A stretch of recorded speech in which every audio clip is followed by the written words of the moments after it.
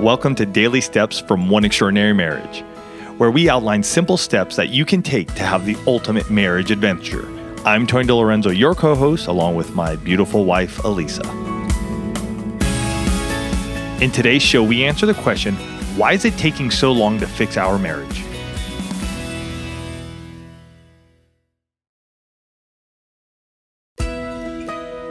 This person goes on to say, I've apologized. I've tried to do the right things, and it seems like it's just 2 steps forward, 1 step back, no matter what we try. Okay. And the truth is, I hear this all the time in the couples that I coach with, right? Everybody wants that quick, like, I've done what I'm supposed to do. Why aren't we fixed? And the other person's like, I'm not fixed yet. Like the situation isn't fixed yet. And so there's this tension going back and forth. And the truth of the matter is that on average, it takes a couple 6 years of hurt, frustration, disappointment, resentment, you name it, before they'll go get help.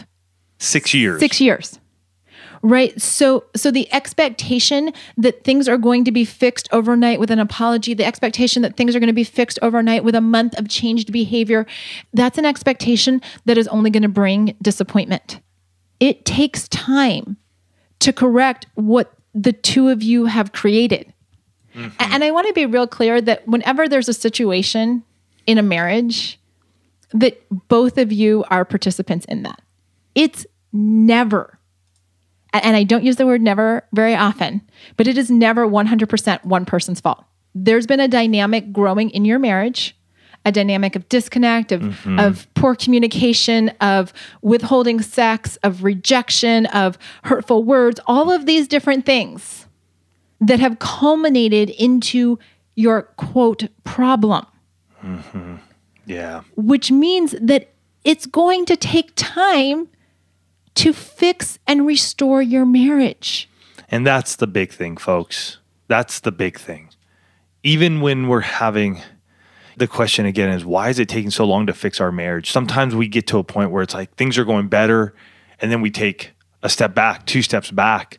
And you got to understand that even to this day, Elisa and I have issues in our marriage, right? We still have those. The outlook, though, is different.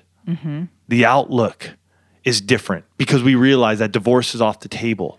What we're working on together, it may take us some time because we're going through things in life that may take us off course.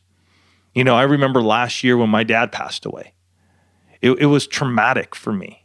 And there are things that just fell by the wayside. And we just knew that, hey, this is a time, this is a season. Our marriage will get back on track when I get healthy again. And it took me a little while. You know, it was a month went by and I don't even remember what happened. A couple of months went by and I was still trying to, get up for air. It was a few months, and then we started going, okay, what's going on and getting back on track. And that's an important thing to know is that, the time, you have to know why it takes time, right? Because everybody's like, well, I've done what I need to do. Like, why aren't we fixed yet? And the two of you, no matter what the situation is, I don't care if we're talking infidelity, bankruptcy, illness, like loss of a child. Wayward kids. That happens. Loss of a job, stress from a job, high levels of travel, separation due to maybe family matters, work situations. These are real things that happen. In order to fix your marriage, the two of you actually have to learn, and I want you to hear this, you have to learn how to be married all over again. Because you're stepping into a new normal, right? Yes. You had, like on the day that the two of you said, I do, you had this vision of what your marriage was going to look like. And then life has happened, choices have been made, all of these things have happened, and here you are. And it doesn't look exactly the way that you thought it was going to look on your wedding day. So you have to actually say, okay, this is the line where we're starting from. This is the next chapter in our marriage. We're going to learn how to communicate better. We're going to learn how to touch one another again, right? I've got couples that in coaching, they talk about the fact that they don't remember the last time that they touched. We start with basics of like holding hands and sitting next to each other on the couch. because there's been that physical distance. Communication, like Elisa said, how are we going to have some conversations again without blowing up, without being angry at each other, without using harsh words? What are we willing to do? How, are you going to learn how to have sex with one another again?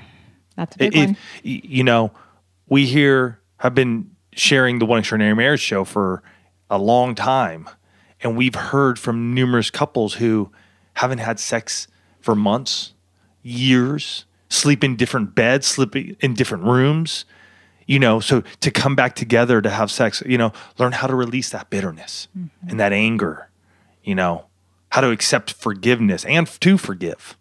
Absolutely. And, you know, it's learning how to express gratitude and appreciation. Because when you've got challenges in your marriage, I will tell you that's one of the first things to go. And yet it's one of the most powerful antidotes to the problems in your marriage when that becomes a genuine thing. There are no quick fixes in marriage restoration. There is no magic wand, because anything that matters to you, anything that you desire to see grow, requires that you invest both time and effort. And it's taking that first step to say, okay, I'm going to be committed to this for the long haul. I'm going to do what I can do to restore our marriage. If you're struggling with this in your marriage, check out oneextraordinarymarriage.com/coaching.